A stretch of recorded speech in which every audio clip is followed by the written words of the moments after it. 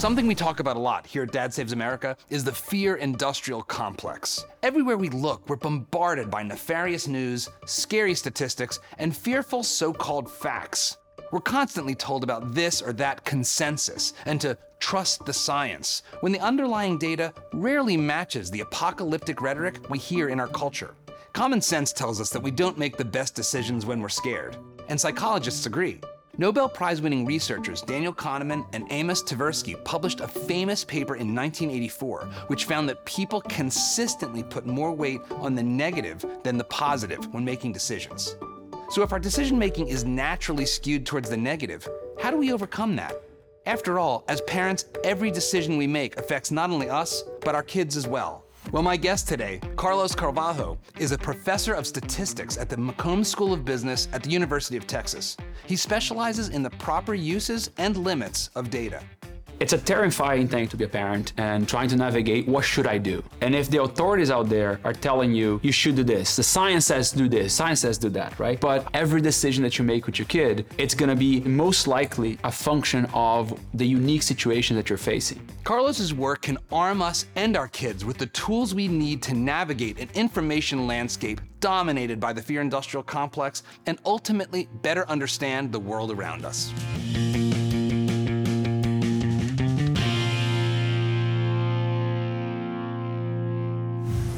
Carlos, welcome to Dad Saves America. Pleasure to be here. We met because you work at UT and I'm here in Austin, and you run a research center called the Salem Center.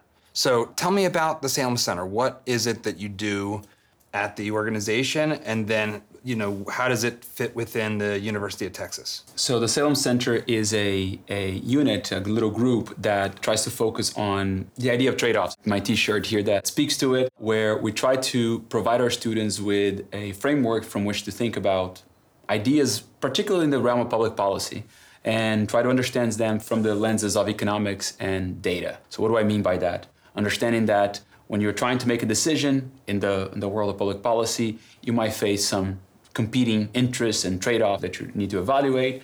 And hopefully there's data, there's some information in the world, some evidence that allows you to weigh those things and try to come up with a more informed, scientific, quote unquote, decision associated with that. Turns out that's something that sounds very obvious from the perspective of that's what we should be doing. And yet it's something that is often not presented to students in a very organized fashion. And what we try to do is to create mechanisms and pathways for students to be exposed to that. So we do lots of different things, from classes to events to research projects and so on, and try to get students to participate in all those different things. So one role I play as resident dad here is to ask the questions that if my son is thinking about pursuing your path. What is statistics? Why would you want to study that? In a very simple term, what statistics is our ability to observe the world and summarize it. What do I mean by observing the world? Well, observe things that we can quantify in the world, things we can measure, quantify, and then hopefully summarize in educated ways to help us whether make decisions, come up with conclusions, and those are the main two things that we do statistics. So sounds simple, right? You look at the world and I want to understand how effective is a certain crop strategy that I have to grow corn over here. The reason I'm using this example is because a lot of statistics comes from that space, so of us trying to be better at agriculture. Really? And people starting late in 19th century and early 20th century to carefully organize their information about what works or doesn't work when you're trying to grow corn this way or that way or the other way. So you observe, you try to summarize it, you try to say, do I have enough evidence to say that this particular strategy was better than that strategy? That's one way in which a lot of statistics come about. Okay, so taking that example, I'm a farmer, it's 1890. I have this idea for planting the seeds a little deeper than I normally plant them because it's hot and maybe I'll keep them cooler. So I will divide my field in half and I'll try it on half or maybe on a third or a quarter of the land because maybe this will fail. And then do the rest the way I've always been doing it. Right. So how does statistics help me know whether or not that worked better? You're already describing something that it's a big step forward of this notion that let me experiment, let me be careful in design. You already have that in your mind because the field of statistics has play a role in already in your education. And allow you to think about, I need a case control thing, right? Right. So instead of just doing it for the whole field. Exactly. And a lot of people, in a lot of ways, I'm sure there were smart farmers that were figuring that out, that I need to be careful, not do everything. Common sense plays an enormous role here, right? When the formalized field of statistics came about, was making that process more scientific, making that process more organized. Experimental design was a huge part of it. That's the technical word for it. Well, and that's the same way that we try to learn whether a certain pill has an effect on a certain disease or not these days. When the FDA is growing to a trial, right, you're doing like a case control study. Or when economists these days will talk about experiments that allow us to understand the effect of policies, same idea. We're going to try to design an experiment to try to, do two different conditions or multiple different conditions and try to adjudicate whether or not the data provides us enough evidence to support one hypothesis, another hypothesis, or to help us make a decision one way or the other. One of the reasons why I was excited to have you on, well, there's several, aside from us being friends.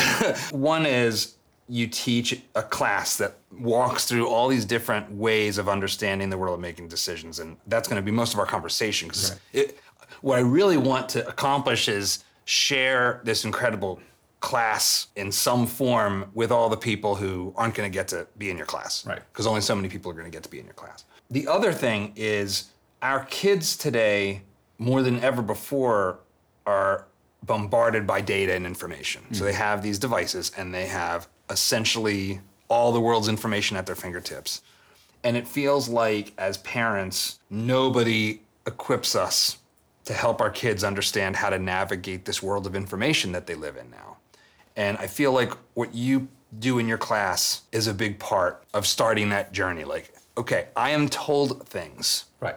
In the media, by politicians, by my parents, by my friends, by my kindergarten or grade school teacher or high school teacher. How do I know if that's true? How do I go through a process to understand it? Can I back up a little bit? Please Just do. To just again in the journey, right? Leading economist at Google that a few years ago said statistics is the sexiest job of the 21st century, something like that. Which is like, if you look at statisticians, this sort of picturesque, stereotype that you have in your mind is like, wait, funny, right? The neckbeard is the new trend. Exactly. The reason for that, and that's what I think also led me to be excited about pursuing a career in that field, was the fact that, yes, this starts from this notion of organizer ability to decide how to grow corn, but now data is ubiquitous, it's everywhere. It's just, free to store and tons of computers, right? So the opportunities are enormous and fantastic. So it's exciting. It was an exciting field to be part of, and I cannot, say how awesome it was to be part of that and developing tools on that and becoming a professor in that. And I mean, the demand for our classes at universities these days still is very high as a result of this understanding that having the ability to do meaningful things with data is a necessary component of a modern, productive citizen these days. So that's all fun. However, at the same time, when you mentioned about kids, right? So here's a paradox. We have all this data, all this information available to us all. And one of the first exercises I do in my class, in my freshman class, this is a freshman class that you're referring to that we teach. Yes. It's called, I think, Tradeoffs, Values, and Data. That's the name of the class. Trade-offs, values, and data. So We're right there, a little bit. Exactly. trade-offs, values, Yes. which is now a different thing altogether. A different thing altogether. And data. Yes. Okay, so let's start getting into this. So the first thing that I do in that class is to give students a survey about basic facts about the world. Things that are unquestionable. Things that there's no interpretation needed. Things that are obvious. And they get everything wrong. Everything? Everything wrong. Everything wrong in predictive ways. What do I mean by that? They get everything wrong by always thinking that things are worse than they are. So these are questions about the state of the world. Okay? So give me some examples. So the two examples that I'm going to use they're I think emblematic of this problem.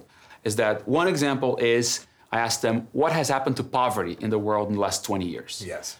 And it's a multiple choice thing, and I can't remember exactly the details of how I asked them, but it's more like has doubled, has divided in half, stayed the same, or something like that, right? The vast majority of students will answer that poverty has doubled. Has doubled? Yes. I mean, a very small percentage of students, and I've done this now multiple years in a row. And by the way, I'm not alone doing this, others have done this. Yeah. And we're talking about, I get a random sample of 50 students, let's say, coming into UT at a given year, freshmen from all over campus. In the world distribution of intelligence and access to information and wealth, these are people in the top 1%. Right, this is like, from a statistics perspective, Yes. right? It's like all of American society exists in the 1% of planet Earth. Yes. So and then I'm sampling from even a further percentage of that. They're the in folks college. That got to UT, a good college, right? And are sitting in my class, which is already has some sort of self-selection part of it. It's not a random draw from all the students at UT. Yeah, so this is like an elective class, or what's this? How does this class end up? How do these kids end up in this class? Every so often, an administrator at a university does something good.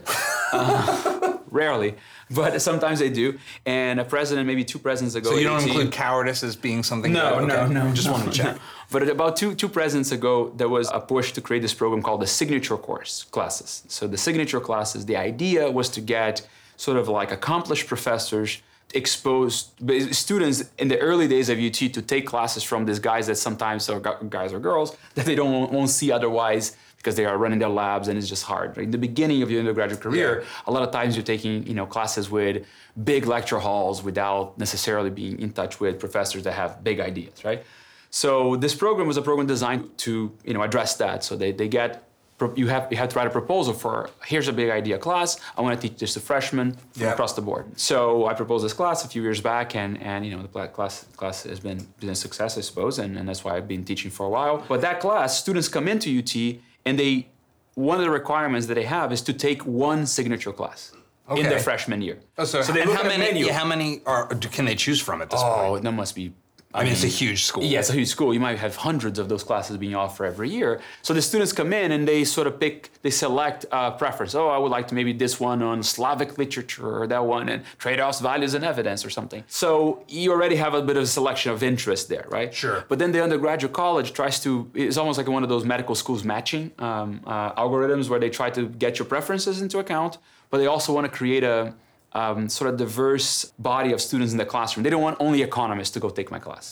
They want to have It's just all the business school track kids. Yeah. So they want to mix them together in a way to create a sense of shared fate for the students as well. It's a good idea. So how many kids?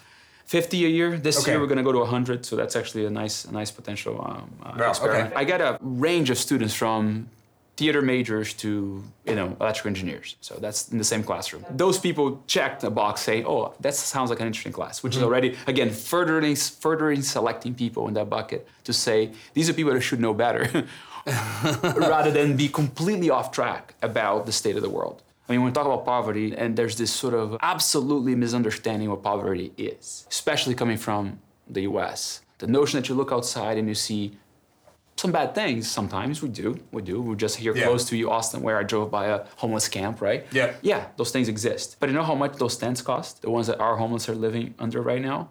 Well, in Brazil, where I grew up, those tents are cardboard. And the levels of poverty are very different.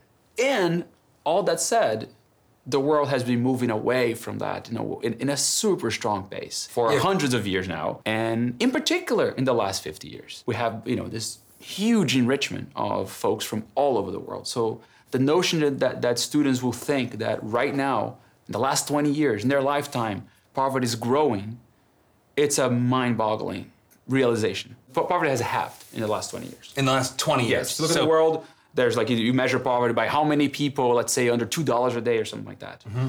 That percentage of people has divided by 2 in the last since the year years. 2000. Yes. And if you go back further, this is now something that I dare saying, and this might sound out of context, insensitive, hunger is not an issue in the world anymore. It happens. Right now we're in a situation where hunger might come back as a result of the war in Ukraine and fertilizer shortages and crops failure. There might be a resulting of that. But hunger was a standard fact of human existence for millennia. Even not that long ago, we had huge episodes of hunger, lack of food in many continents in the world. That has been mostly solved. Lots of diseases that we're able to solve super effectively that reduces poverty as a result of that and so on. And again, that is just not something that is well understood by our students. What else? What else do they come in? So let me give you another question. The other question that gives you the other direction. One of the questions I asked is what's the prediction for temperature of the Earth in the next 100 years? And 100% of them say it warms up, it's gonna warm up. Well, why do I ask that question? And I think that's the right answer. Yes, the prediction is that the world is gonna get warmer probably in the next 100 years. But they know that. So why is that they know that so clearly, so strongly, so confidently? And they don't know about this other thing here that one would argue that is way more important as a piece of knowledge about our advanced our sort of progression as a species, right? Those two things matter a lot, but why do they know about one and not the other? I mean, the most obvious answer is they're just bombarded with media messages. I call it the fear industrial complex. So there's this part of your brain that is really well hardwired to be like, that's a dark cave. That's scary. I need to stay out of that cave. Right. And that's how, and the people that were good at doing that stayed alive, and that's us. Both of us are maybe, believers of an emergent order.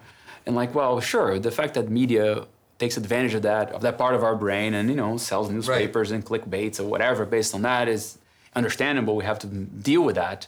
But we're talking about educated people that went through a long period of time in classrooms and, books and the internet available. Again, going back to this miracle machine that we have in front of us that has all the information in the world. What is the excuse for you not to know these things? What is the excuse for not... So wait a second, is that really bad? And go find some facts by yourself, right? So that is, to me, such a large failure. Why do I make that a big component of a class that starts in a class that's going to be thinking about policies and trade-offs? Yeah. Because I say to them that if you are trying to make a change in the world, which a policy is, an interference, say we need to do this, we're going to do this in order to change the path that we're in. We need to phase out fossil fuels, for example. Phase out fossil fuels, or we need to, what's the latest one? We need to ban all guns, or cancel student loans, or wear masks, defund the police. Defund the police, or, the set of meme-style messages. Pick one, or cut taxes, or, whatever it is. Yeah. Whatever it is, right? Any of those choices are choices that are trying to interfere in the world. And you better understand where you are before you make a choice to change, because otherwise you're making a blind decision. You don't know where you are before you go forward.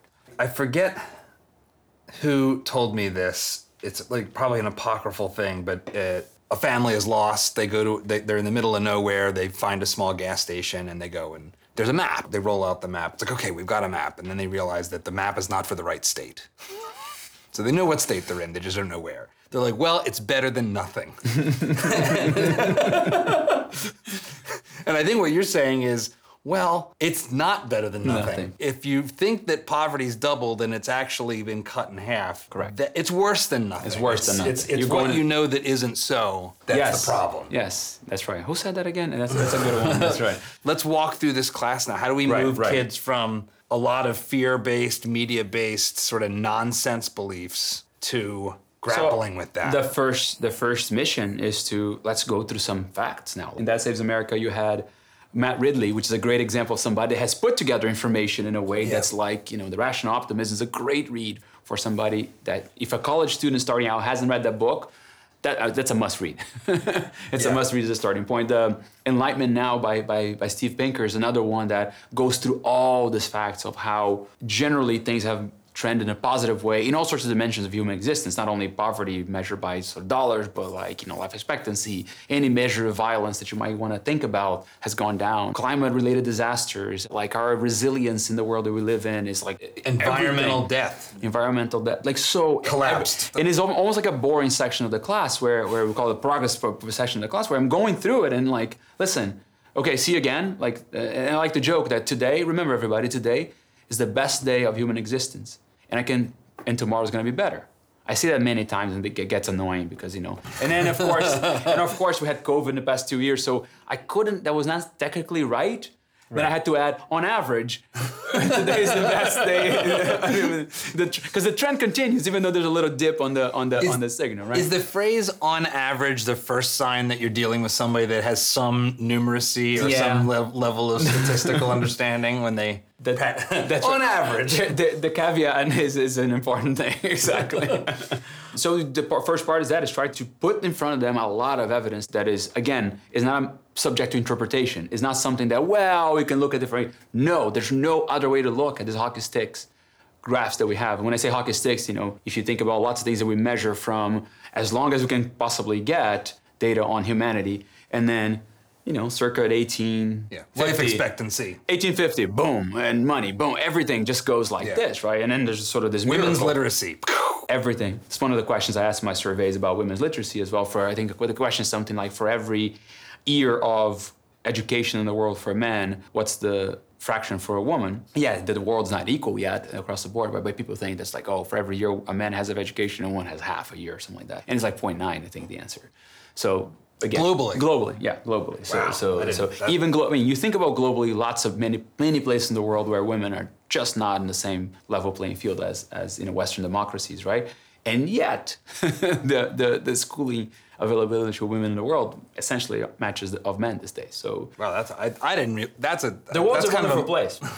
That's kind of amazing. I didn't realize that. So, and again, these numbers might be a little bit off, but that's the gist of it. So we spend a lot of time on those facts. I hope at the end of it, they're like, all right, I'm not trying to convince anybody of anything. I'm just trying to say, okay, that's where we live. That's what's happening out there. So there's this phrase that you hear a lot. We've heard it a lot in the past 2 years with COVID. Trust the science. Mm-hmm. Are you saying trust the science? No, because that's not... Like, what does that phrase mean to you? Yeah. It feels like a phrase that belongs in your class as something to talk about. Right. I think that the phrase trust the science in the past few years has been a phrase associated with an action, which we're going to get to in a second talking about the class. So do this, and then, things are going to be whatever. You're going to get the right result. You need to do this. So wear a mask, stay at home. Wear a mask, stay at home. Whatever. Vaccinate your kid, whatever, right? Eat less meat, whatever Eat it is. Organic food versus conventional food. That's right. So those are all things. Take vitamin D, don't take vitamin D, drink more coffee, drink less coffee. Those are prescriptions that you ought to do this, right? And what happened in the past 2 years, that there was a set of those things that was said to us that you ought to do those things because that's what science tells you. Follow the science. Well, that's not what science is. Science is not a prescriptive mechanism. It's a mechanism for us to learn about the world in which we live in, and you have hypotheses, and you test them, and you go from them, and you update them, and you're constantly trying to deal with the unknown and trying to figure out what's right or what's not right out there. But that's not a decision-making process. That's informative to a decision-making process, but it's not the final decision-making process. So we don't have scientists dictating policy for us. We have politicians dictating policy for us. We have the democratic system dictating policy for us, with inputs from the scientists. Would it be a better world if the scientists were running things? Absolutely not. Okay, so why? How do we pick the technocrats?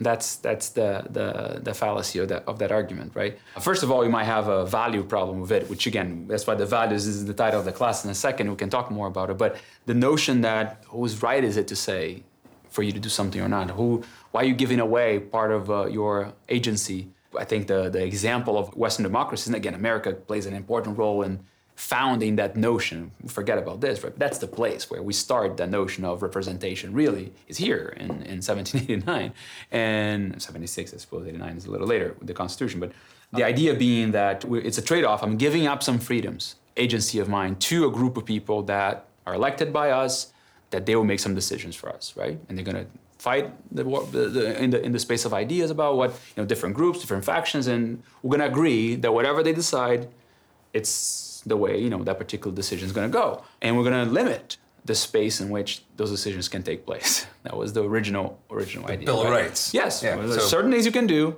and that's it. So the notion that no, let's not have that. Let's have a set of we're going to elect now the experts. Who are the experts? Is the smartest one? Is the one that scores the highest in SAT? Is the one that has a job at Harvard, not at UT? Who are the experts that we're going to trust? So that notion of give all the technocratic decision makers, it's just, I don't think people have thought carefully enough about what that means, right? But we saw that happening in the past 2 years. We saw that sort of... I mean, that was the slogan. Taking away, doing what the experts tell me. It seemed like an appeal to authority most of the time. It is. And again, if people remember that science is an input to a decision and not the decision itself, that's I think the main piece. In this class, we try to instill is exactly that notion that science is one of the most wonderful things we have available as a vehicle to gather information, to organize information, to help us make better decisions about the world in front of us, right? You cannot think about that as telling you what to do exactly at the end of the day. I've heard a similar phrase from economists. I just look at the data and the data tells me what needs to be done. But you're saying no. Correct. So first, let's make sure that the data that can be verified, that we actually know it. Right. Okay, so poverty, cut in half in the past 20 years. Right. So now the question is how, why, what should we do? Right. And I guess this is where values come in? Poverty has been cut in half. Well, you might say, okay, we need to cut it further. So why has it been cut in half? That's explaining the cause of that is now a much harder question. Because now there's interpretation. It's not like we ran an experiment and we did something over here in this plot of land and we did something over there in that plot of land. And these people here got richer and these people here didn't. Therefore, we know what it did. what happened? What was the cause, right? We don't have that. We've got a couple, right? We have a couple. North Korea, South Korea, Eastern Germany, Western Germany. Yes, we do have some what we call natural experiments that gave us the, So we kind of know a lot of the sources. Now, when we're talking about the hockey stick figures, the class goes on to start thinking about why. Do we know why? And there's competing visions of why, and there's some different people that write different things. Deidre McCloskey is one that has written a lot about this. Those are difficult books to read and don't make my students read that necessarily. I guess the simplistic explanation that she gives is this notion that all of a sudden we had the freedom to pursue whatever our interests were, right? And get the reward from that and not be, constrained by others to tell us what to do and only do that, right? So again, it's the authority. We broke the authority figure of the feudal lord to now lots of people doing different things, and it turns out to be something that leads to an enriching emergent order. And then things like property rights and yada yada, lots of things are necessary to make this thing work, and it's not easy to explain. So we're already seeing here a transition from, obvious facts to explaining the cause of those facts is now much harder. And the science plays a role in that, in trying to adjudicate about, what evidence do we have, and this and that and the other. And then comes now, fiber has been cut in half. What do we do next now to continue that process? It's a good process, so is there something to be done? And then oftentimes those are things that might include ideas that haven't been tested yet. So you need to develop a framework that allows you to sort of think through the things that could happen from that new idea that you're putting forward. And that's the notion of what economics generally gives us a very good lens from which to think about problems, is that you're making a choice and you accept the fact that in a world where scarcity is always in front of us, right? We're making a choice with some notion of a budget constraint. And, do one thing, you do less of something else. And that's the typical sort of toolbox that we try to put in front of the students next to say, all right, that particular intervention might have some positive things, but because we live in a world of scarcity, it might have some negative things as well, or some unintended consequences. That's what the shirt is all about. So explain right? this shirt. So there are no solutions, only trade-offs. Every decision you make, you're giving up something. It's going to be really rare, the situation where you make a choice and the choice means nothing that you gave up on the other hand, okay? So when someone says college should be free. College should be free, okay.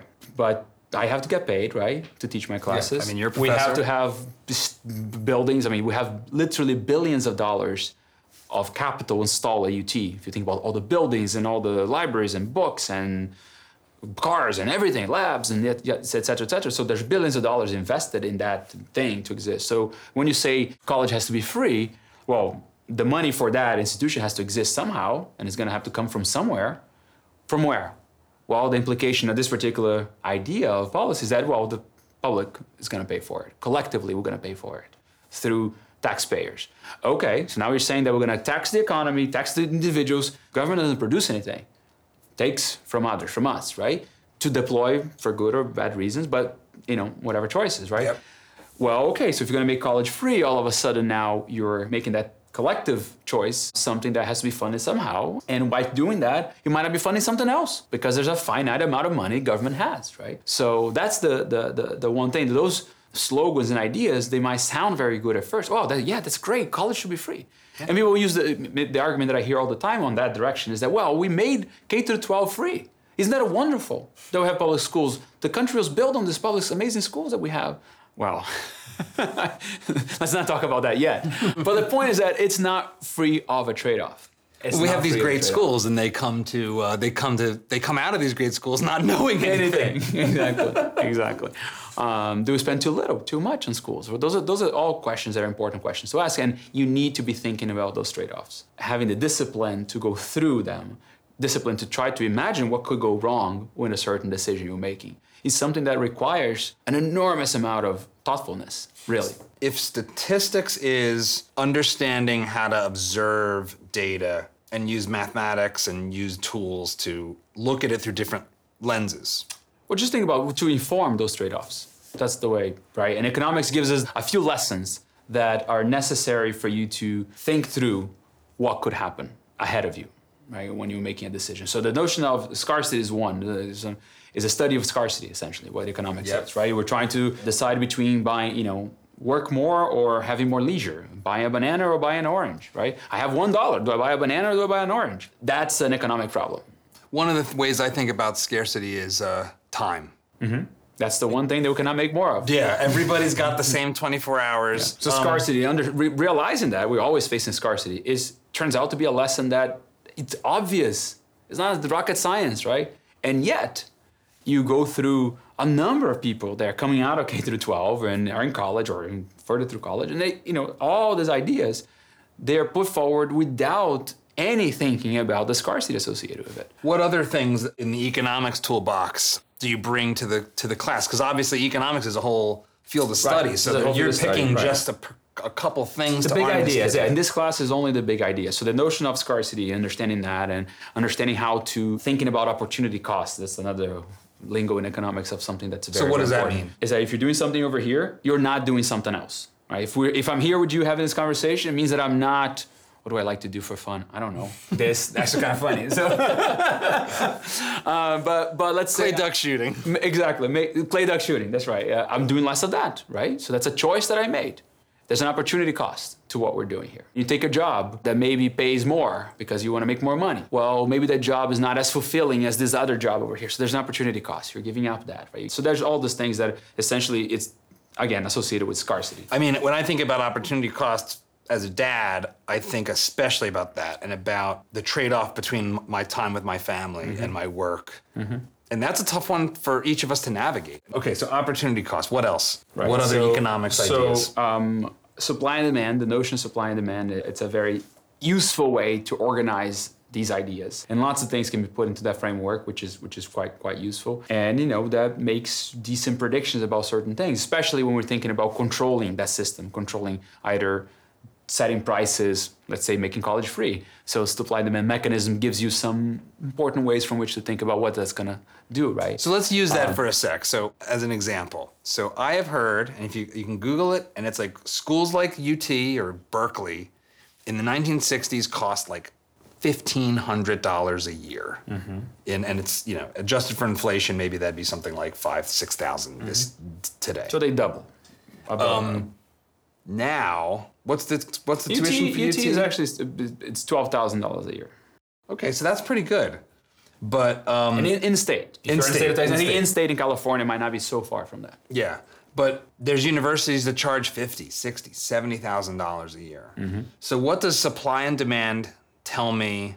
How can I use supply and demand to understand what's happened to college? Because the cost of college has accelerated way faster than inflation or wages, which is weird. So it's like, how is the price going up so fast? So I'm gonna go back to one of my favorite plots. If you go to Mark Perry of AEI, he's a professor at Michigan State or something like that. He has this plot of prices of different categories of prices through the years, okay? Yep. And the things that got relatively cheap and the things that got relatively expensive. And it's like every single thing that got relatively expensive are things that you don't have enough competition in the marketplace, are things that the government is subsidizing demand, while at the same time restricting supply. So I said a lot of things here that they're jargon. Yeah, so let's talk about subsidizing demand. What do you mean by subsidizing demand? You're helping people, you're making it cheaper, quote unquote, for people to access that somehow by giving them a handout for that particular product. All right, so college is free, here's the money, it's free to you. Free to you. Not free to this guy to pay, if it's free, my decision to go to college is gonna be a little easier if it's free, right? I'm gonna go. Okay, so that's subsidizing demand. We subsidize demand for housing through the way in which mortgages work. The government makes mortgages secure to banks. So if you're buying a house under a certain limit, the government is essentially securing that through some mechanism, and therefore the price that the bank is offering you the mortgage for is actually less than it would have been otherwise. Well, that makes people more likely to buy a house. You're lowering the price, you get more demand as a result. You're lowering the price of college, you're getting more demand as a result.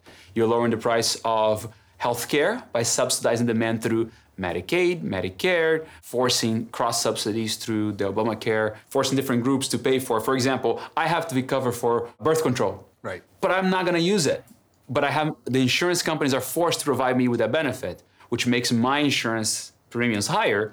in order to subsidize, it will help subsidize others. So that kind of stuff is always coming from subsidies of demand. The government is doing that continuously in lots of different areas. And so those things are all things that artificially inflate demand when you subsidize, when you lower artificially the price of something. At the same time, those areas that we just talked about are areas where government, again, restricts supply. So in a little supply and demand diagram, if I increase demand while constraining supply, things are going to be a problem. There's only one way they can happen. Prices have to go up in a relative sense. What is the restriction of supply? Well, building houses is not something that is particularly free. We have lots and lots of restrictions on building houses, especially in places where people want to live. We are blessed to live in Austin, a place where people still, given all the efforts by our city council, building is still possible here. Yeah. But lots of folks moving from California to Texas these days are moving. One main reason is that there's just there's no supply of housing.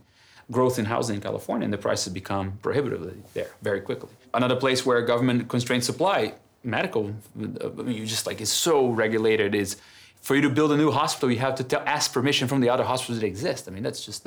Right, the certificate of need. Certificate of need, exactly. I've got a great idea for a new hospital. Let me ask the current hospital owners. Right, the competition, if they want to have a new competitor. Surprise. Sounds great, right? Surprise. And colleges, well, we're here again in Austin where a new institution is trying to be built, University of Austin, right? When was the last time a good university was built? When was the last time that UT significantly increased the number of people, number of seats in its university, given that we're in a state that has grown in population tremendously, right? Our most elite institution, the University of Texas at Austin, has not grown in any meaningful way in the past 20, 30, 50 years. So constrained supply, you subsidize demand, well, what do you think is going to happen? There's only one thing that economics tells is going to happen, and it happens every single time. Again, it's a tried, tested model. Prices will go up. So what happens when your students confront this? Because that combo seems to be like the combo. So for example, right now it's June 2022, a baby formula shortage. Right. It's a perfect example of what's going on here. The government basically makes it really hard for people to compete, to offer baby formula. And their solution to there's not enough formula because we made it hard for people to produce formula is we will cut you a check to buy more formula. Right. So it's the Which same. Exactly. Which doesn't help. It doesn't solve the problem at all. Right? We're gonna not allow you to drill for oil, but we're also gonna give you a check to buy more gasoline in California. That's right. Meanwhile, in areas where that doesn't take place, prices tend to go down through competition. Quality tends to improve through competition. And the example is going to be your cell phone, your computer in front of you. All the consumer goods that we have been improved tremendously and lowered the price in a relative sense, right? So that go-to interference in the supply and demand framework is something that governments do all the time. And they always have the exact predictable impact that you expect them to have once you understand and analyze that system. Now, why is it? Why is it that governments do this? Why is it that we think that's a necessary thing? Well, because oftentimes it comes with a nice slogan associated with it. It comes with a nice sort of let's give them the charitable interpretation, which is, I'm trying to do good. When I'm subsidizing housing, making it cheaper for people to buy a house, well, isn't it good to own a house? Right. Every American should own a home. Every American should own a home. That sounds great. Every American should have health care. That sounds great. Every American should have the right to go to college. That sounds great. All those things sound amazing, but they come at a price. Again, we live in a world of scarcity, so you cannot assume that everybody can have everything without constraints. That's not possible. Something's got to give, right?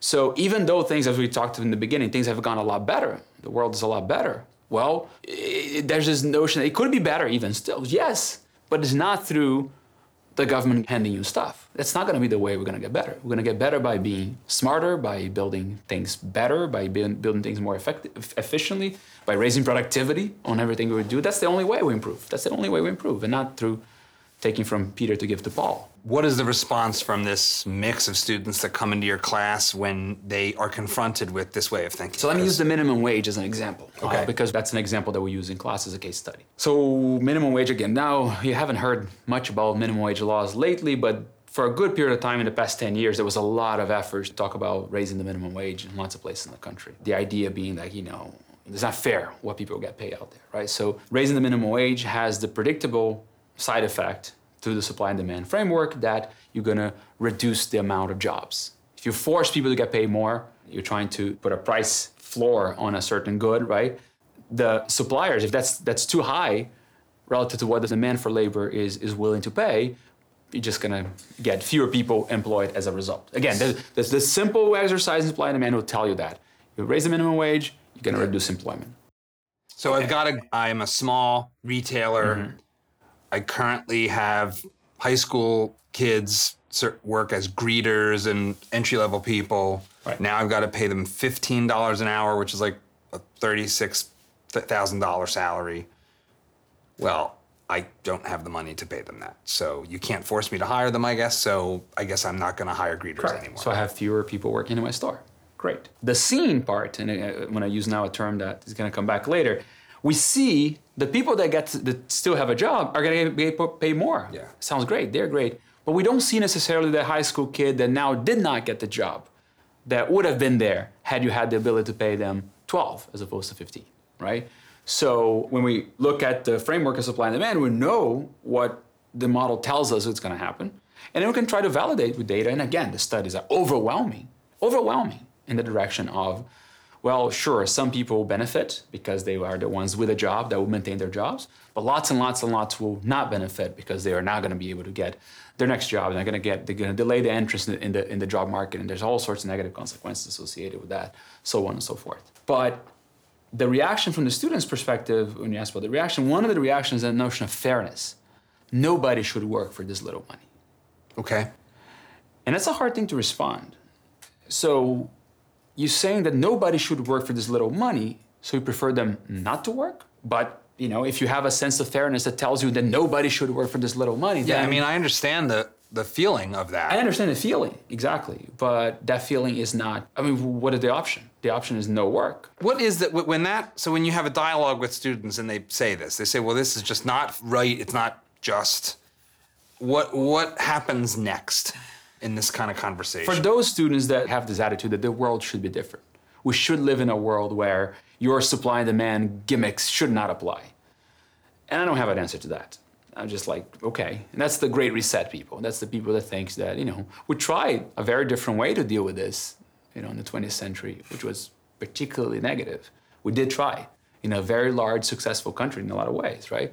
We tried to create a system that do away with supply and demand. And it failed miserably in the Soviet Union and the whole attempts of communism, right? Again, it's a complicated conversation to have because it's just like, well, I don't know a way to be productive with you if you say, oh, the world should be different. Well, it's not.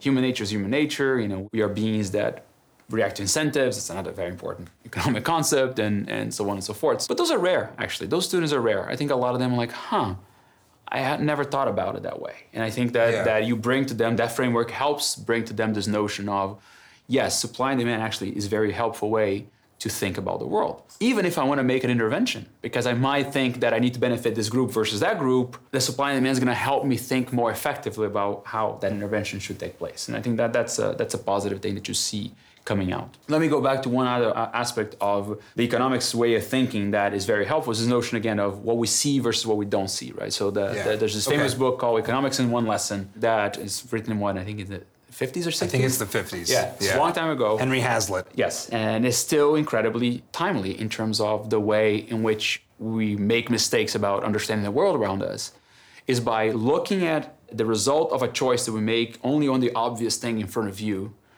versus the sort of unintended consequences that might come through the fact that we live in a scarce system generally, right? That will come on later on, might be hidden. The book puts in the short term versus long term.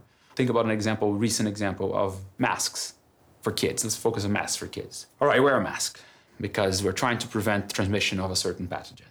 Okay, that maybe makes sense. Maybe it was the right thing to do in terms of there is an effect, let's say, of reducing the transmissibility of that pathogen. So that you see that, okay, we put this mask on and that's gonna reduce the probability of one person getting sick across the others in this little classroom of kids, right? Well, what do we don't see here? Well, we don't see the fact that kids interact through their smiles, they have facial expression, they're learning how to be social with each other. There's all these things that you're not seeing right now the effect of. But that 2 years later, all of a sudden the kids are kind of acting weird.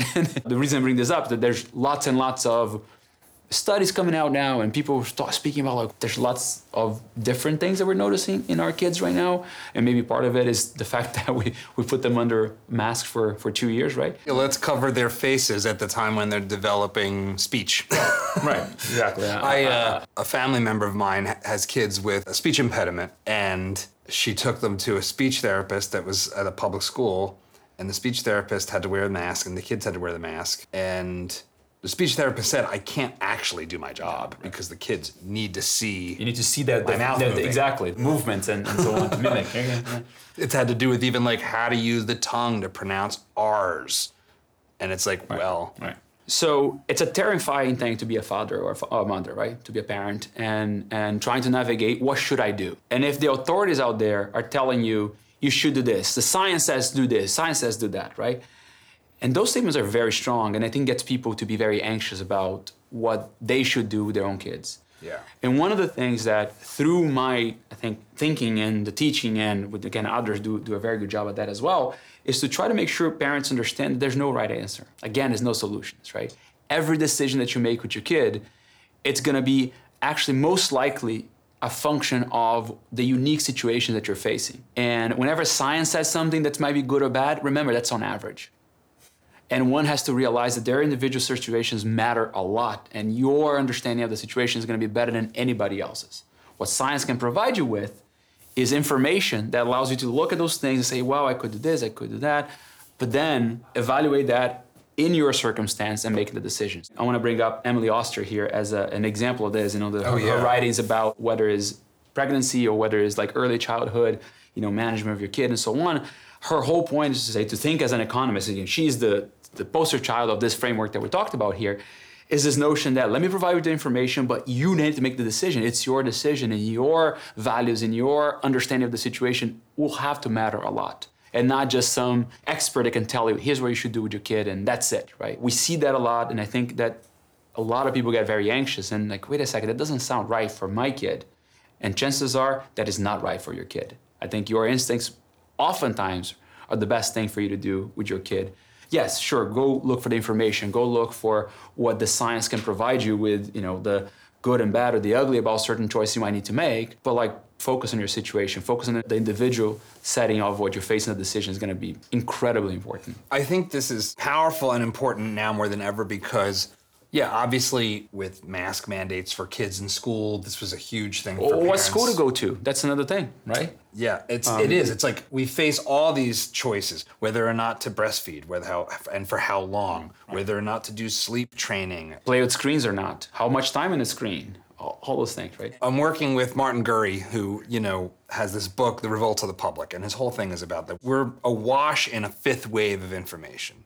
And I think as a parent, this feels especially true because you go on, okay, you've got a newborn baby and they're crying like crazy and you're losing your mind and you Google sleep training or Ferber or cry it out and you are left in a barrage of competing views that some of which are data, but most of which are just feelings and opinions. So how do you as a parent bring this framework into your life as a dad? As I said earlier, right, it takes a lot of discipline to fight some urges that we have, like, oh, somebody could just tell me what is the right thing to do here. Wouldn't that be awesome? And what I try to do is really search the information as best I can, right? But then, sit down with my wife and we talk about it and we try to do exactly that of like, what is our cost benefit here? What is the trade-offs that we're facing, right? And try to make the decision in as good of as organized way as possible, taking as an input our circumstances. We mentioned breastfeeding. Breastfeeding is one of those things that the amount of shaming and sort of pushing that happens from the experts, like you should breastfeed. When you go through it, and again, individual circumstances matters tremendously. But when you go through the science of it, it's like, well, it's not as clear. It's just not as clear. And the trade-offs are obvious. The time trade-off is obvious there, right? If you have a working wife, you know exactly the time trade-off of that. There's an enormous cost for women to breastfeed. Let's not pretend it's not a cost. So when doctors will tell you, oh yeah, breastfeeding is great, and ignore the cost, that's not particularly helpful. And breastfeeding is one of those things that's very politicized in some ways. Not politicized, it's not the word. It's just like, there is the right way, right? And it turns out it's not. And then again, I bring Emily as an example of somebody that was courageous to put that forward. Like, listen, here's the evidence really, and do what you need is best, but here's the facts of different, and the trade-offs. And she got, I mean, the amount of hate, the thing she got, oh, you're an economist, how dare you write about this? You're not a doctor. And it's an interesting thing of this trying to defer to authority in ways. And I think making sure people understand the authorities, don't just get the information that's available and you try to digest it. I think there's a spectrum, and I'm curious how you think about this in terms of data and I would say complexity. So there's physics at one extreme. You know, what happens on like a perfect flat surface when this ball hits that ball? I know exactly. I can do the math. Right. Okay, let's put 10 balls on. Now it gets harder. Let's put 20 balls on. Now it gets harder. Let's have trillions of human cells in a body that all have different functions.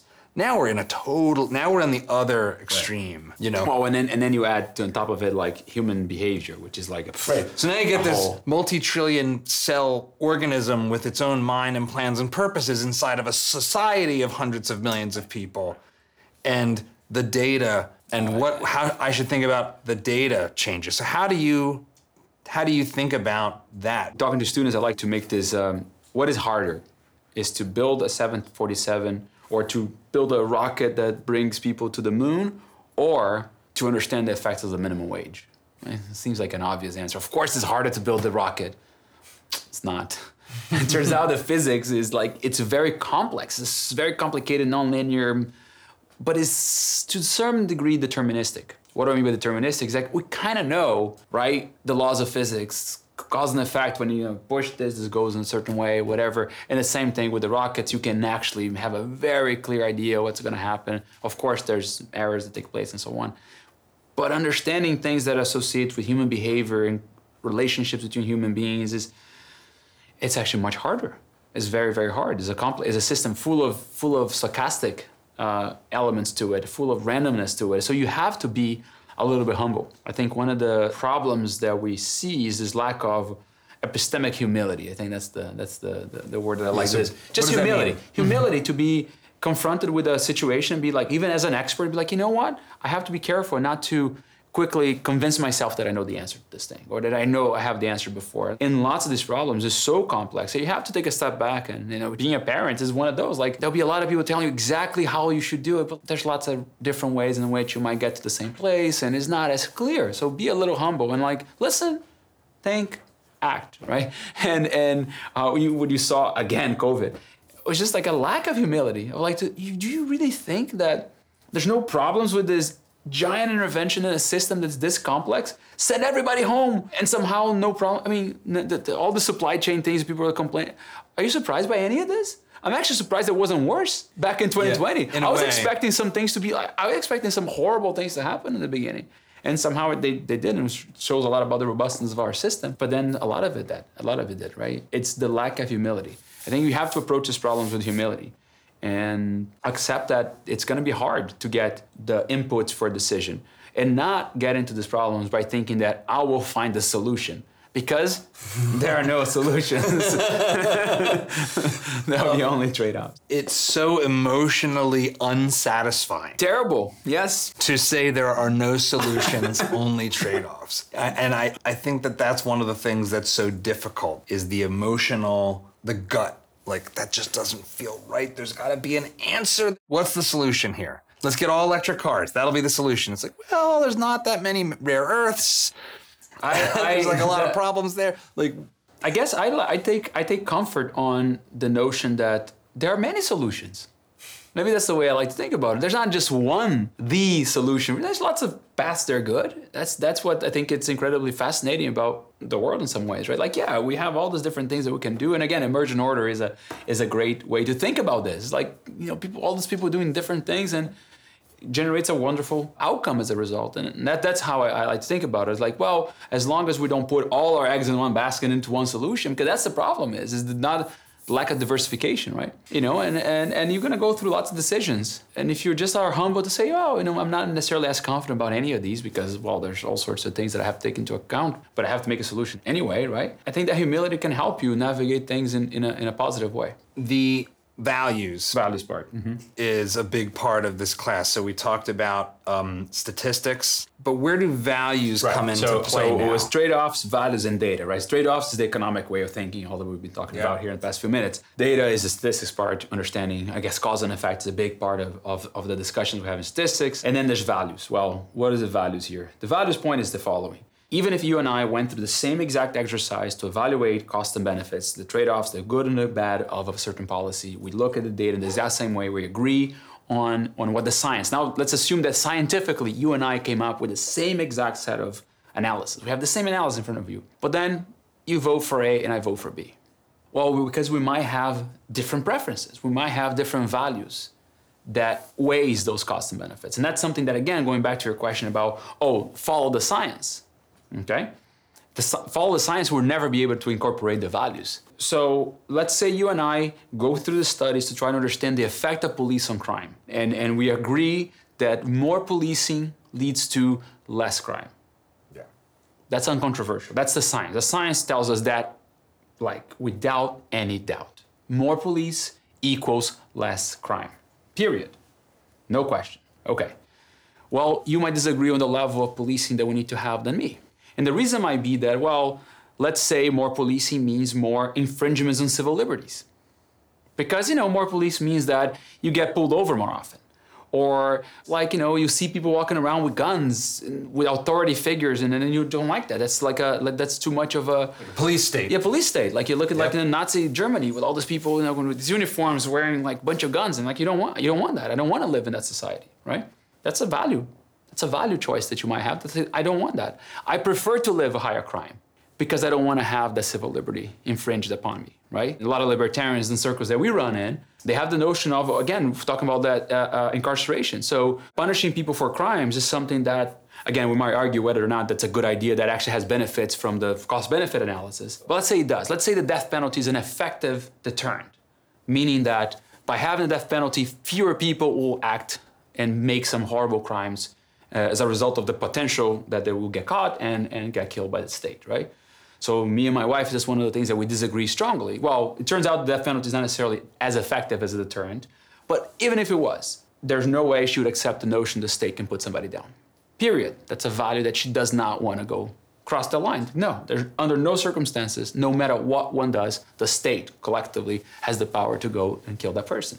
Okay, it's a value statement. That's what the values are, and that's an important thing to realize. Is that we're going to go through these exercises of trying to scientifically engage with a question of a policy idea. But at the end of the day, values matter. And we are different people that value different things. And we have different philosophical underpinnings, different ethical considerations, and so on. And we might disagree in the end, and that's okay.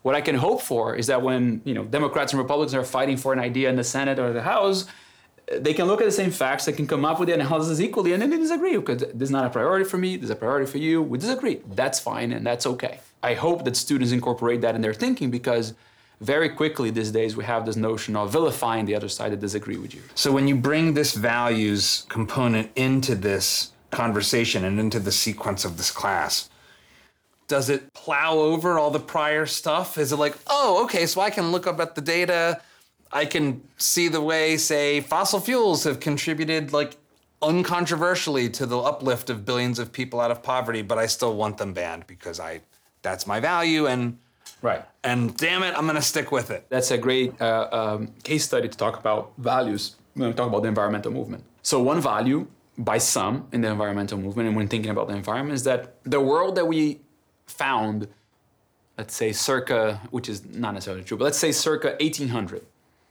okay? Their world is optimal in some ways, okay? That's an ideal world that has to be preserved. So whatever combination of plants, animals, temperature, whatever, is somehow optimal. And that's amazing, no matter the fact that, of course, there's like a random event and a path of different potential outcomes that we had that led us to 1800. Right. And humans had already interfered a lot in this space, in the world. Yeah, let's assume that no humans 1800 BC, let's say. Yeah, exactly. And there is a group of people that have those values in mind. The Sierra Club kind of has those values in mind. No, any change is bad. Any change is bad. Yeah, human intervention is sort of immoral because it's not natural. It's not natural, which is really, I don't know what it means. Yeah, I don't know what it means, exactly. Yeah. So, we are a species in this planet, have the ability to interfere, like any other species has the ability to interfere in the environment around them. We are very good at that. And that's, so be it, right? We also dominant as a species. We can grow whatever. And Elephants trample entire ecosystems all the time. so, but that's a value. And some people say, no matter what you say, I like the world, whatever, the state of nature that humans found, the world, let's say, that we live in, we need to fight to preserve that. That's the group of people that generally tends to, let's say, be against GMOs, right? Genetically modified foods. And when you look at that, like, well, I don't think there's anything that we eat right now that hasn't been modified by us severely through the years. Yeah, like natural apples. Corn are not really, are barely edible. Corn is this big. Yeah, it used to be like a little thing, and then through breeding, selective breeding, we did a lot of things to make corn what it is today, right? So that's a value, and I kind of have to accept. If you want to, live like a caveman and live in a world that looks like this, okay, well, there's nothing I can show you in terms of evidence of positive things that we've done. Now, those are extremists, and you don't have enough people with those strong values in mind, right?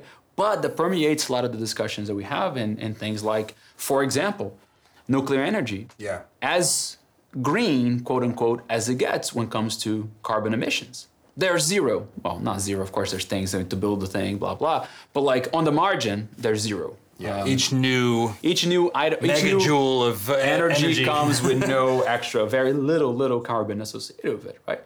And yet, it's not something that has been in the forefront of our discussions about climate change. And a big component of that is that, there's this notion that this is very unnatural. Look how scary this is. You can make horses with two heads if you have a nuclear accident or something like that, right? There's this unreasonable fear of nuclear energy. And if you look objectively at the data, at the evidence that we have about our ability to control the systems, it's incredible how safe it is. It's incredible how effective it is. And yet we have essentially ruled that out of existence. Government made nuclear energy an impossible thing to produce and grow. And a lot of it has to do with the values. These values of nature cannot be messed up in that particular way. So, I saw a scary movie in the 70s with was it Jane Fonda? Yeah, exactly. China syndrome. But values also play a role in the environmental aspect of it too. That's interesting. How do you weigh ethically people in the future versus people now? That's a tough thing. So explain that. What do you mean by that? Let's say we keep producing. Let's assume that we agree that fossil fuels are a major source of the heating of the planet that you see right now. Us burning fossil fuels leads to more CO2 emissions, which leads to more heating of the atmosphere. And let's also assume that there will be very negative consequences, let's say 1,000 years from now. So in making a decision to not consuming fossil fuels today, we're hurting our lives today. By making energy more expensive today, by not burning fossil fuels, that means that we're going to consume less energy. If we consume less energy, that's essentially making our lives a little bit worse, right? And it's probably keeping billions of people in abject poverty. Exactly. You're fighting your ability to get out of poverty. Again, energy use means that we get more with the same amount of time. We talk about time being scarce. People can get more for the same amount of time of work, which therefore leads to more everything, more abundance of everything. Energy equals abundance of things. So let's say that, okay, we can stop, we use less energy today because we're helping somebody 1,000 years from now as a result of our choices today. So you're hurting someone today to help somebody 1,000 years from now. So that's a tough choice. How do you weight? Do you weight the let's say, life quality units equally? Do you weight them in different ways? Do we have some sort of discounting that we're going to use? Well, we tend to discount the future versus today. We prefer, for example, when we think about a mortgage, the reason why you pay interest, right, is because whomever's giving you the money prefer to have the money today versus having the money 30 years from now, right? Let's talk about that for a little bit, because I think that's something most people, certainly kids, don't understand, but even like dads and parents don't necessarily understand it. You just think, I go to the bank and they're greedy, so they want the highest interest rate they can get from me. But what does that mean when I say, the discount rate? So I go to a bank and I want to get $100,000 to buy a house. So the bank has to give me the $100,000. The bank, I'm using already like the bank giving me $100,000. Well, who is the bank? Somebody that has that money right now, not necessarily the bank. The bank is a vehicle only to connect the people who has the money to me. Why would somebody give me $100,000 to buy a house right now? Why would you do that to me, John? Give me $100,000. What's in it for you, right? Right, so I have... So you have $100,000 sitting in your bank account right now, Yeah. and I need $100,000 to buy a house. John, you're my friend. Why don't you give me the $100,000? It's your house. I'm just gonna live in it. Just gonna transfer that. Well, again, remember opportunity costs, right? I can do something else with that money. I can use something else with that money. I might want that money for my kids to go to college next year. I might want to use that money to buy a different car. I might use that money to go on a trip. There's lots of ways in which you want to use that money. Well, if somebody now tells you like, okay, you give me the $100,000 now, and I'm going to give you back in, say, 10 years, $110,000 or whatever it is, okay? Now you say, okay, that proposition, the proposition that I might be willing to take on, right? And what the interest rates are is essentially that the price that comes in between savers on one side and borrowers on the other side. You are essentially transferring money from the future. I know I want to make money in the future, but I want to have the house now. Well, that's great. I know I'm going to have the money in the future to buy that. I could try to save it and buy the house, right? Yeah. Wouldn't it be better? Wait 10 years, right? Wouldn't it be better to buy the house now? That sounds awesome. Well, yeah, you can. Turns out you can. You can go use a time machine and have the house right now. Finance is the most amazing time machine we have invented, which is a notion that you can then borrow money from someone for a price and live in the house that you want now, not 10 years from now. And that person gets a compensation for that. It's a perfectly fine trade that everybody benefits. Both sides are benefiting here. You get your house now, my money gets to be, rewarded and gonna grow a little bit. My investment essentially gets to grow a little bit. There's that moment in It's a Wonderful Life when Bailey is explaining, well, I don't have your money because it's in your house, and your house, and your house, because they run on the bank to get their savings, and their savings are physically in other people's homes. My household is a very Christmas dedicated household. We love Christmas, whatever, it's a big thing in my life. Every year in Austin for the past 7 years or so, there's this A Christmas Story musical by the Zach Theater here, and it's actually incredibly well done. But every year, I'm so upset with the depiction of Scrooge. He's like, he's a mean guy in the beginning fight, but like the Dickens tries to portray the notion of lending money as this horrible thing. And he's like collecting the rent, in the December 24th from somebody working in the shop, whatever, as a terrible thing. I was like, no. Scrooge is an engine of happiness, for growth. Scrooge I like him in the beginning of the story. Not when you're giving money away in the end. So is one measure of the success of your class that you watch Scrooge at the beginning of let's just say the Bill Murray version, Scrooged at the beginning of the class, and by the end it's like, oh, he's actually a hero. Yes, yeah, that would be a measure of success if I was to convince them of that. I don't think I'm that good. What is the biggest pushback that you get from not just students, but also from your peers? The biggest pushback you get these days is on topics that somehow there's this notion that there is a right answer. Again, this shirt, right? Trade-offs only.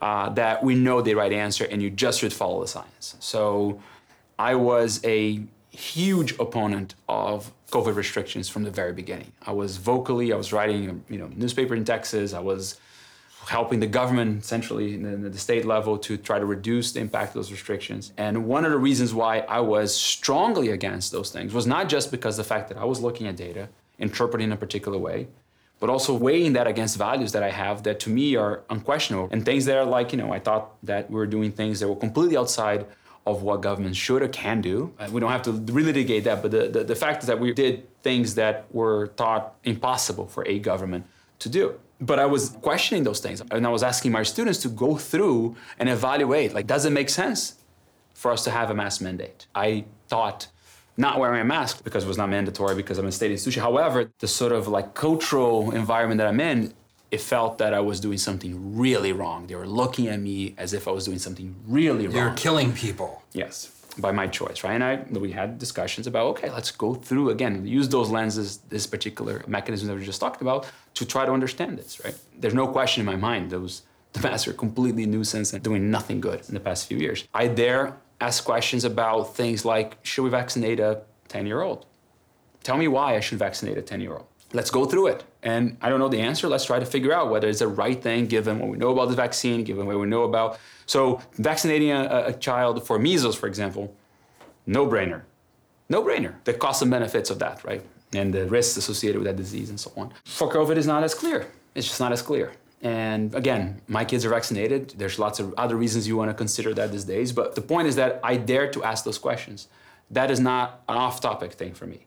I dare to come in and discuss these ideas and let's talk about it. Let's go through it. Let's go through the evidence gathering. I dare ask questions about defund the police. I dare ask questions about how do we know the police is racist? How do we know that this particular act, and that's one of the things that I think was the most difficult thing to ever teach students in my class, is that in the context of defunding the police, and again, talking about how do we know things, how do we measure things, how do we measure cause and effect, how do we know that George Floyd was killed because he was black? How do we know that? That's a hard thing to answer. Wow, you were asking this in that was class. at the beginning of class. That's October 2020. I'm teaching a class where I asked the question, how do we know it? And you can see 50 students looking at you. It was like, are you saying this? I was like, yeah, I'm just asking the question. How do we know? It's impossible to know. It's literally impossible to know that that particular event would not have happened the same way had this person been of a different color. We don't know that, right? Now, social sciences give us the ability to try, these tools that we have give us the ability to try to understand whether there are patterns out there. And then we can study that. Let's see if, in general, for this individual, just is going to be almost impossible to know unless that individual says, I did it and I would not have done it if he was a different person, right? But we can go through now the social science aspect of measuring whether or not police does things relatively more often to certain groups than other groups. And, the evidence to that is not particularly strong. Really? It's not particularly strong. So if you go through the work of Roland Fryer, Harvard economist, beautifully written papers and carefully measured things, there is some evidence of certain groups being disproportionately, let's say, stopped or disproportionately searched, or there are some engagements with the police that happen more often in certain groups, not violence. Extreme violence is just not there. So the rhetoric that we ought to defund our police because our police generates externalities, and externalities means that some groups, again, going back to values, I cannot tolerate the police doing something really bad to a certain group of people. That is a fair thing to be incredibly upset about. That's something that me as a general libertarian person would be very upset if that was true, if that is true. Yeah. But it turns out that it's not. So I mean, that in and of itself is a statement that is downright heretical in our culture. Yeah. To talk about That's that. right. And the same idea of fossil fuels. We mentioned fossil fuels quite a bit today already. Same thing. If you dare to ask the question of, should we have a carbon tax? Because that's a natural thing in economics. Well, carbon is an externality. Let's think about having a carbon tax. So then the question, the way I approach that in the class, what should be the level? What should be the price of the carbon tax if we're going to do this? And then it turns out it's a very difficult thing to answer. These notions of the time scale matters, the cost associated with continuation of status quo matters, and all those things, might lead you to a conclusion that, wait, maybe it should be like $50 a ton, not $40 a ton, like Canada proposed, for example. That's It's a big difference. It's a big difference. Or under some different assumption, it could be $2,000 a ton. So again, all those things, right? Or it could be zero. Yes, it could be zero. And asking those questions in that particular way is taking you away from a already decided perspective that you shall have as a, quote, scientist, right? As a scientist, my job is to go there and reaffirm their views that, yes, we need to get out of fossil fuels. As a science, clearly I have to go in and say that we need to raise the minimum wage, or all those things that there's a particular political or set of preferences that my peers have that I don't share with. I try as best as I can to approach all those issues through the lenses that we just discussed. Not, I know the answer already, let me tell you what it is. No, let's use the framework here. And by the way, that's one of the reasons why there's a huge group of people at universities these days that think the framework that I'm talking about in and of itself is a problem. So let's talk about that, because the process that we've spent this time talking about, looking at data, trying to understand what can be known about reality, then applying an economic way of thinking, and then the values questions. We do all this so we can now have this values conversation, right, and duke it out in civil discourse. It sounds like what you've described is the philosophical framework of Western civilization, right? Yeah. Like, instead of just divine right of kings, or because the Bible told me so, and I'm a Catholic, I'm a religious person, I don't have anything against religion, but there's things that's not what that's for. Right. But it used to be that's what it was for. Oh no, the king is the king because God picked the king. Game over. Appeal to authority. It seems like there's some people that want us to go back to that. Right. especially at universities. So talk to me about that. So let me use again the example of the pandemic just to highlight the issue. The entire apparatus of public health in the country, the entire apparatus, decided that, okay, one answer, dare not question that answer. That answer is, let's all shut ourselves in our homes, let's put ourselves in prison for unlimited period of time until we say it's safe to get out. That was essentially what we were told in March 2020. At first, when some people managed, they'll say it's 2 weeks, and then of course it wasn't, right? 2 weeks to flatten the curve or slow the spread or whatever. So it was like a sledgehammer of an approach with a very strong messaging of like, the high priests are telling you to do so, and you dare not question it. You dare not question it. A couple of months later, this event that we just mentioned of Floyd in Minneapolis happens, a horrible event, which leads some people being very unhappy and upset and protest about it, which again I have no problem with. That same apparatus of public health says protesting is okay because racism is a public health problem as well. A strange statement. A strange statement. At times you just say that all the things you told me that I need to do is to save lives. Now, there's this sort of like trade-off of lives that we're talking about here. If you buy on the premise of what happened was a racist thing, whatever, wait, what are the authorities trying to do here? If that didn't open your eyes to what is happening with the expert crowd, right? I don't know what else will. How do I read that? I read that as, like every group in the history of mankind, is about power. It's about power to do what they think is right. And that group is using their power in a way that they think is right for their own whatever. Once you give somebody the power to do something, it's hard for them to give away that power. So all of a sudden, public health had the opportunity to be like, so see how important I am? And at the same time, they have a particular political sense about what is right or wrong about the world and how things should be, and maybe they're not. And that was an opportunity to use that power for that purpose. What I'm trying to say is that more often than not in our institutions of higher learning, we have professors and people, researchers, acting in a way that is driven by activism, not by the pursuit of truth. The pursuit of truth becomes an excuse for the activism that's in place. I know the answer. I want to change the world in this particular way. I'm going to do it. So I'm going to quote Justice Gorsuch in his Supreme Court nomination procedures, where he was being asked about sort of this mean-spirited decision that he had. And again, the merits of the case are not important, but the point is that when asked about this mean-spirited decision that he had, he said something that justice wear robes, not capes. My job is not to, change the world in a positive way. My job is to decide based on the law in front of me. And that's the same attitude that I think lacks with professors these days, or universities generally, is that there's this notion that my job is a job to change the world in a positive way. The way I think is the world should be, and that's definitely not my job. My job is a job of pursuing truth, trying to understand the world, and put forward that understanding to others, to students, and so on. What happens in universities these days a lot is that the activism takes front stage. And that activism is very unidimensional in the sense that it's very left-leaning, very left-leaning. We're talking here, 95% of my peers at UT are progressive Democrats. Not Democrats only, progressive Democrats, right? The framework that we just spent time talking about here, if that framework leads to an answer that is not the preferred answer from a particular political perspective, then that has to be questioned. And then you have, on top of this, you have a particular lineage of academics, the Marxists in various dimensions that they have developed through the years, right?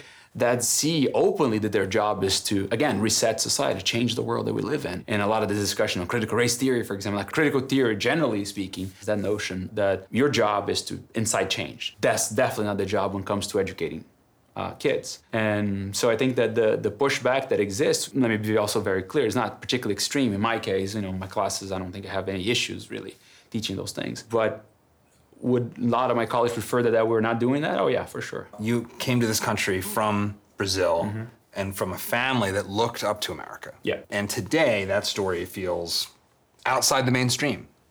In a very real sense. There's like the notion that the country has, and I'm not nationalistic, but this is Dad Saves America. The reason why is because I do believe America has something special. But I want to hear why you think America is special and why you came to this country as an immigrant. You are like the quintessential American to me. I'm an American citizen now, and a proud, father of two little American citizen boys. There's only one place in the world that has decided that the individual is the sort of most important unit in organizing a society. That was special. What happened in the founding of this country was a very, very special thing. We take for granted. We take for granted that sort of like miracle of a few people in Massachusetts and Virginia and Pennsylvania that sat down and thought long and hard about how to organize a society. They were obsessed with lessons from history at that point in time that somehow, whether through accidents, became a big part of their culture, and they really obsessed about trying to derive something that worked. Locke and Montesquieu and the Stoics. Exactly. And it got to John Adams, and it got to Jefferson and Franklin and Hamilton, maybe. Lots of good positive influences there. But Madison. And they thought really hard, and they did something incredibly special, something that nowhere else in the world has ever been done. And then turns out this thing worked. Worked in a way that's like unbelievably positive in any way you want to measure. Were there problems? Yes. That's like trying to focus on the exception versus the rule. The rule is that this thing has been an engine for only goodness in the world. You can talk about some wars and some things and whatever it is you want to talk about. Of course, they're bad, right? But the engine of a good that comes the from balance America, sheet. The balance sheet is just it's not even close. And there's no alternative. There's no other society in the history of mankind that did anything close to what we've done. Not only to our group here, but to the rest of the world as a consequence of our decisions, right? It still is. I mean, we have given up a lot in our leadership in the world, and those things come and go, but I think our system is still incredibly strong and in a system that I have a lot of faith in it still. Yeah, fighting for it, making sure that that's something that we preserve and understand its value, I think is something that's absolutely necessary and quite honestly lacking these days. So I think that there's this hope that somehow, oh no, this is bad. It's like, no, that's not bad. This is actually good. Very, very good. One of the things that is implicit, both in this framework that we've talked through and in our conversation, is freedom. Mm-hmm. That's maybe a big value that I bring to this perspective. Yeah, and it is a value, and it exists in constraints against other values. Right. But what is it about freedom? And when I say freedom, what I mean is, very simply, the individual's ability to do whatever they want so long as they aren't hurting anyone else. That's not the only definition of freedom. It's a pretty good one. It's a good sort of Lockean, right, American version of it. Why does that matter so much? How does it play into this process? We talked about the what's great about America, this sort of like the individual being placed in a special pedestal of like, you are a unit that has to be respected. That means that you are a unit that has to be respected in your ability to make decisions for yourself. You have agency, you're gonna be, again, the dignity of that human, it's very, very important. Once you look at that and think about, okay, what's the alternative? So if that individual is not making decisions, doesn't have the freedom to make decisions, what's the alternative? Who makes a decision? Right? So you mentioned the kings before. Okay, that's one way to think about it. That's the other extreme, right? One person makes the decision for all. That's obviously bad. But then we have all the space in between where lots and lots of people say, well, no, we know that the king is bad. We know that Stalin was bad. But what if there's 50 of us? It's like, well, that's no different. Or how those 50 make the decision? Oh, no, how about democracy? It sounds great. Yes, it is to the degree that we need to make decisions in groups. That is a good enough system. We haven't found a better one, perhaps, but that becomes very complicated. Competing interests, there's lots of, it's just not, there's no alternative that is clean and moral and ethical, as the one that put as much as possible decision-making power to the individual. Is a value that has, of course, some restrictions, right? Yes, some things we need to decide in groups, but accepting the fact that whenever you move to a group, it becomes problematic in all sorts of other ways. I think gives you the notion that, no, you need to put as much power in the hand of an individual as possible. And then you only go to the other way whenever needed. And I think that was understood very carefully in the framing of the American Constitution, of the creation of this country. As much as possible in an individual or localities and so on, not as much in sort of a centralized government. And that has been moving slowly in the bad direction for over 200 years now, but it is, I think, the fundamental premise that if you think about that individual as a sovereign unit, you don't want to give away the power. I think in a way, that is the liberal in liberal democracy, right? The liberalism of Adam Smith and of the people that were giving birth philosophically to this Western modern era, we're saying, hey, individuals have dignity and they have agency and they have the right to make the choice for themselves, not the king, not the governor, not the, not the collective, not the group. Right, not the group. One thing that in teaching economics, there's this tradition of teaching let's teach you the fundamentals, the supply and demand, those things again, right? And then, let's teach you now the situations in which the market, the supply and demand thing goes wrong. There's all this see, we knew that we need a government, so let me show you all the ways in which, this thing can go wrong and we might need government to intervene. And instead, the teaching should be like, no. First of all, tell me the ways in which government intervene well. Can you find those first? Like in reality. Yes, in reality. Not on the blackboard. Exactly. I like to end every conversation on Dad Saves America with this question. How do you, as a person and as a father of two, think of your role in the American story? We're storytellers here. You've just told a story of America. Right. How do you think of your role in this story? I think my role, at this point, what I do for a living is to maintain, to reinvigorate that creed, to emphasize. And that creed comes in the form of, I think what the scientific form here is not devoid from that creed, the American creed. My role is to make sure people understand how that creed connects to this and connects to all the goodness of the world. So I think that's what I try to do, is make sure that people understand the value of our capitalist society, the system that allows people to dream as big as they want and do crazy things, and some of it works, some of it doesn't, and that's fine. The value of a system that brings immigrants from all over the world and reward them severely when they do something good here. From Elon Musk to Carlos. To me, And I was welcome in this country. It was the home from day one in weird ways. And I'm very grateful for that. And I think my role is to try to make sure people understand its greatness and emulate its greatness. I wish Brazil was more like America. I wish other countries more like America, and I think there's a huge role of trying to scientifically pushing those ideas forward, and that's what I try to do. Thanks for coming on Dad Saves America, Carlos. Thank you, it was a pleasure. It's a pleasure, as always, for me as well. I hope you enjoyed this episode of the Dad Saves America podcast. If you did, make sure to subscribe so you won't miss the next episode. It also really helps us out when you leave us a good rating wherever you listen to podcasts. For more content like this, including video versions of these conversations, check out our YouTube channel at youtube.com/DadSavesAmerica.